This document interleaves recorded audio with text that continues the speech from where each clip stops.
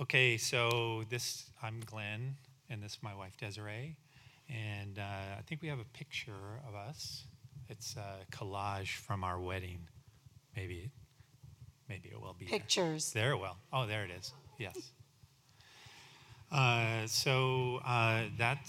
in 2 weeks we'll celebrate our 12th year of marriage. Um, Thank you. We have 2 plus 1 adult kids. Our son Dane is 30. His wife, our daughter-in-law Maud, is 27, and our daughter McKenna is 25. So I was raised in the Denver, Colorado area, and I'm the oldest of 3 with 2 younger sisters. The house we grew up in was filled with unforgiveness. My father was an angry and unforgiving man with his family behind closed doors, and he was physically abusive to me and my sisters. Anger and turmoil inside the home translated to peace and tranquility outside the home, exactly the way he wanted it. This was my template for how I should treat my future family. As for my upbringing, spiritually or in the church, I was not that guy. God and church to me were one and the same, where it meant I had to wear fancy and uncomfortable clothes and shoes, which went along with that big fancy Bible in the living room that we are not allowed to touch. I was born and raised in a small town in Northeast Ohio. I'm the second oldest of 4 girls, and I was raised Catholic. My mother would take us to church, but my dad wouldn't go. I'm not familiar with the Bible. I wasn't familiar with the Bible, and like Glenn, we also had a big fancy Bible on our coffee table. My parents were not a good example of what a healthy marriage or loving family should look like. My dad verbally abused my mom in front of us and our friends, while he verbally and physically abused us. She wouldn't defend herself or us because she didn't want to anger him further. I prayed my mom would divorce my dad because of the way he treated her. He would also embarrass my sisters and I in public by saying inappropriate things for all to hear. He would also say, children are to be seen and not heard. When I was a teenager, I was very rebellious because of the treatment by my dad. I wasn't close to anyone in my family. I made bad choices with drugs, alcohol, and sex. At 14, I was caught shoplifting, and I felt suicidal at times.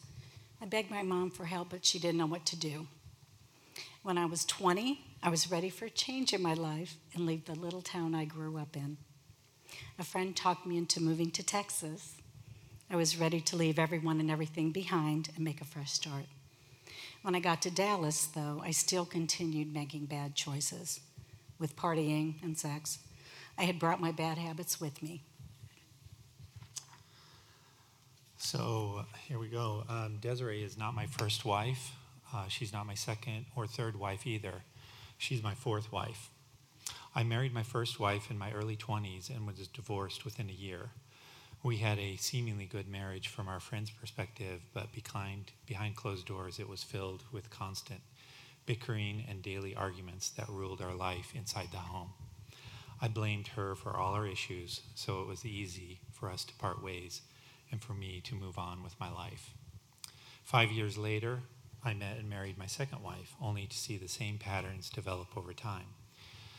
This time it took about 2 years for my anger issues to manifest, and after 4 years of marriage, we divorced, where I, of course, blamed her for most of the core problems in our marriage. So I waited about 10 years before getting married for the 3rd time. I thought that this time it would be different, but it wasn't. I believed all our problems were her fault because I could never see my part in any of our conflicts. So we divorced after 7 years of marriage. There was a common thread throughout all these marriages, and that was that I was not a believer. My anger and unwillingness to invite God into our lives wreaked havoc in every relationship. Whenever church was mentioned, I immediately scoffed at the thought and gave it a wave of dismissal. I have since learned the truth of 2 Corinthians 5, verse 17 and 18, which says, "Therefore, if anyone is in Christ, the new creation has come. The old has gone, the new is here. All this is from God, who reconciled us to himself through Christ and gave us the ministry of reconciliation. Had I known Christ and had been surrounded with a community of believers pointing me toward his word, I would have sought to reconcile in my first marriage. I got married at 30. I joined my then ex-husband's Christian church and was very active in volunteering. And my faith was growing in Christ as I started to hear more about God's word, but I still was not familiar with the Bible. We had our son Dane 2.5 years after we were married, and McKenna 5 years after that. I loved being a mom, but it took a toll on my ex-husband. He wasn't ready for sharing me as well as all that went into being a father. We grew apart little by little. We were both miserable and living undivorced. I found out he was having an affair and decided to leave him and take the kids with me. It devastated Dane and McKenna. I suffered terrible guilt. And in hindsight, I know that if I had known Christ and had a relationship with him, I would have been seeking his word and the counsel of other believers. If I had known these truths, I would have sought reconciliation. I simply put the kids before my husband, and I didn't have God or the tools to work on my marriage. Colossians 1:17 comes to mind now, where it is written, "For he is before all things, and in him all things hold together." So Desiree and I met in February of 2008 on a Christian dating site where I proclaimed that I was a believer, but I was just faking it. I had no idea who God really was. We dated for about 6 months, and I decided to ask her to marry me. So on a beach on the island of Kauai, one morning in the summer of 2008, I proposed. After some time had passed following my divorce, my sister Eve, who's right there, suggested I go into the eHarmony website. I didn't want to, but she made me do it. She is an amazing salesperson. Thank you, Eve. I do thank her now. A few months later, that's when I met Glenn. He was so romantic, and he swept me off my feet. When he proposed to me on the beach of Kauai, I couldn't say no. Okay, so in retrospect, I'm somewhat surprised that she accepted my proposal because 1 hour before I knelt on the beach, I told her about my first marriage when I was in my early 20s. You see, I had told her about 2 of my marriages, but I completely omitted the first one. I lied about it for so long to so many people, and I was embarrassed to admit that I had been divorced 3 times. And I was embarrassed that I kept it a secret from her as long as I did. But she accepted my proposal, and we were married in April of 2009. We checked the box and went to church on holidays, and we even gave it a feeble effort to go on non-holidays. But I always had an excuse about why we shouldn't go. I was a complete liar and a fraud, as I didn't know who God was, and I wasn't really interested in knowing him. Desiree came with a package of 2 kids. At the time, Dane was 17 and McKenna was 12. And on the day of our wedding, I considered both kids as mine. And while I was uneducated about how to deal with kids, I was a savant in motivating employees to career success. So I figured that raising kids was not that much different. Boy, was I wrong. We didn't know each other when we got married. We didn't discuss anything, not finances, goals, or how to raise the kids. But Glenn went all in with the kids as we attended every activity that they were involved in. As our son left for college a few months after we were married, things became more difficult. Our daughter was a teenager during this season, which can bring about some parenting challenges. For those of you who have teenage daughters, will understand. Glenn would tell me what to do about McKenna and was not happy about the way I disciplined her. He said hurtful things to her and to me. He wanted to control the situation, and I felt I was in the middle. I was defensive and felt I needed to protect her like a mother bear with her cub. So, as in my previous marriages, my infatuation with Desiree began to fade, and I gravitated back to my controlling nature that led to anger. I made excuses for it. I blamed her just to divert attention from my poor behavior. I'd see everything from my selfish perspective and wonder how our situation could ever change.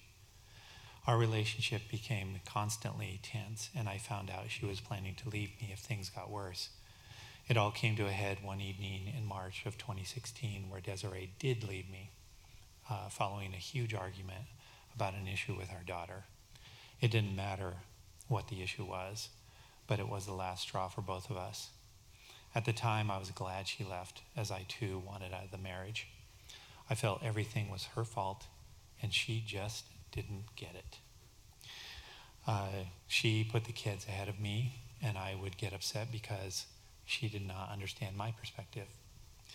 If there was any remorse on my part after she left, it was the recollection of good times with her and the kids. After McKenna left for college, we were empty nesters.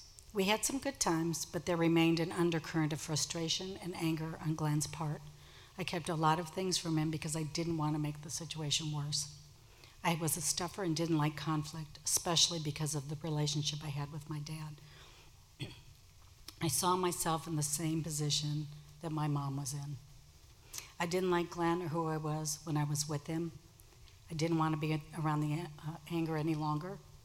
I had all I could take, and I left him. After the separation, Glenn and I were civil to each other most of the time. We talked about divorce, but I wasn't quite ready to pull the trigger. Something or someone was telling me not to do it. I realize now it was the Holy Spirit. A friend told me about Reengage at Watermark. I went to the website and watched the testimonies. Seeing how God changed their marriages, I knew I could have that kind of relationship with Glenn. Isaiah 43 verse 19 says, "See, I am doing a new thing. Now it springs up. Do you not perceive it? I am making a way in the wilderness and streams in the wasteland." So Glenn said he would attend with me, but he only had one foot in the door. From the beginning of Reengage, God kept pushing me to continue, even though I didn't feel like it. And it wasn't easy because my friends and family would ask, "Why are you still trying? Can't you see he doesn't want to be with you?" I had no idea where this Reengage thing would take us. We were separated and a quick signature away from getting a divorce. Desiree called me one Sunday afternoon and asked me to look at the Reengage link. I told her that I'd look at it and let her know. A few days later, I gave her a half-hearted commitment that we could try it. My thoughts always gravitated back to, if someone would just fix her, we'd be all set. On the first night of the newcomer session, I rated our marriage a 0. My thoughts were, come on, man, we're done, and nothing you people can ever do will change that. So for the first few weeks of our open group sessions, I would sit in the room and contemplate the topics of forgiveness and grace, while internally rolling my eyes at Desiree's tears. I was there with a bad attitude, and I was looking for any excuse to leave. Assessing my poor and selfish behavior now, I think of Proverbs 28, verse 26, which says, "Those who trust in themselves are fools, but those who walk in wisdom are kept safe." God kept working on Glenn's heart as well as mine. Excuse me. When we were studying the forgiveness lesson, I couldn't find my part in the conflict.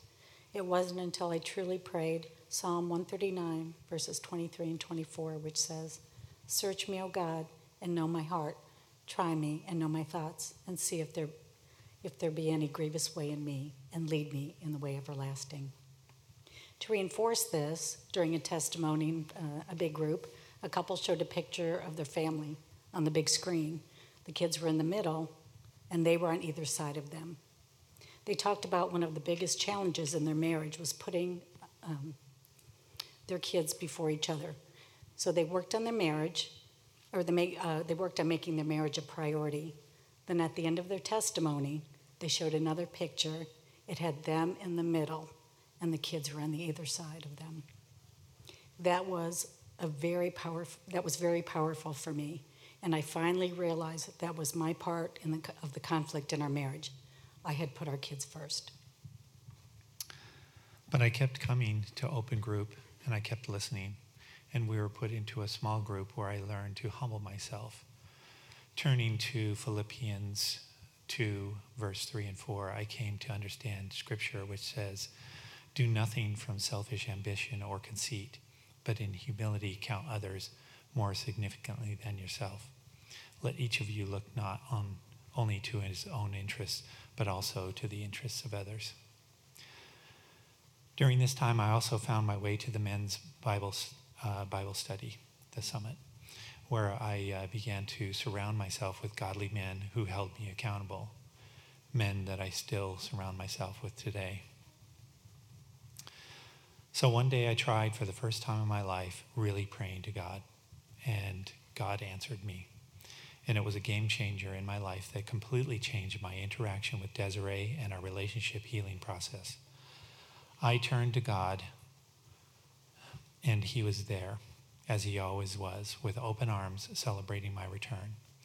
God began to soften my hard and angry heart, and in response, I gave up my anger and bitterness to him. And in turn, he completely changed me and my life. Turning to and loving God changed the way I see Desiree and the way she sees me, and it put our relationship on a path to recovery. Gang, re-engage was not easy for us. We were separated for most of the time. We were in small group, and I found that faking God was not going to get me or our marriage anywhere. We did the homework, and we met each week to talk about it, and we sincerely worked through each lesson diligently. And while it did not happen overnight, our relationship with God grew, and that was the key that brought us to a state of oneness that our marriage needed to succeed. Today, I love Desiree more than I ever loved her, and it's all because of my relationship and love for God. He's turning into Rick, our friend that cries, talking about God. During re-engage, we started attending Watermark, and our relationship was healing as we were moving closer to God. After 10 months of separation, I moved back in with Glenn. Our relationship is not perfect, but it is better than it ever has been. Today, we spend every morning together in prayer, God's Word, and reading devotionals. We are so blessed to be able to work with and lead out in the re-engage ministry that God used to restore our marriage. It has strengthened the two of us as well as our walk with the Lord. Whether you are here for the first time tonight or you're getting ready to celebrate the completion of the curriculum, like we are, where's my group? Woo! Sorry, I had to do that.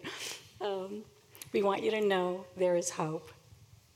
The only thing that brought us back together was God, His Word, and His people. It was truly a miracle. Thank you for letting us share.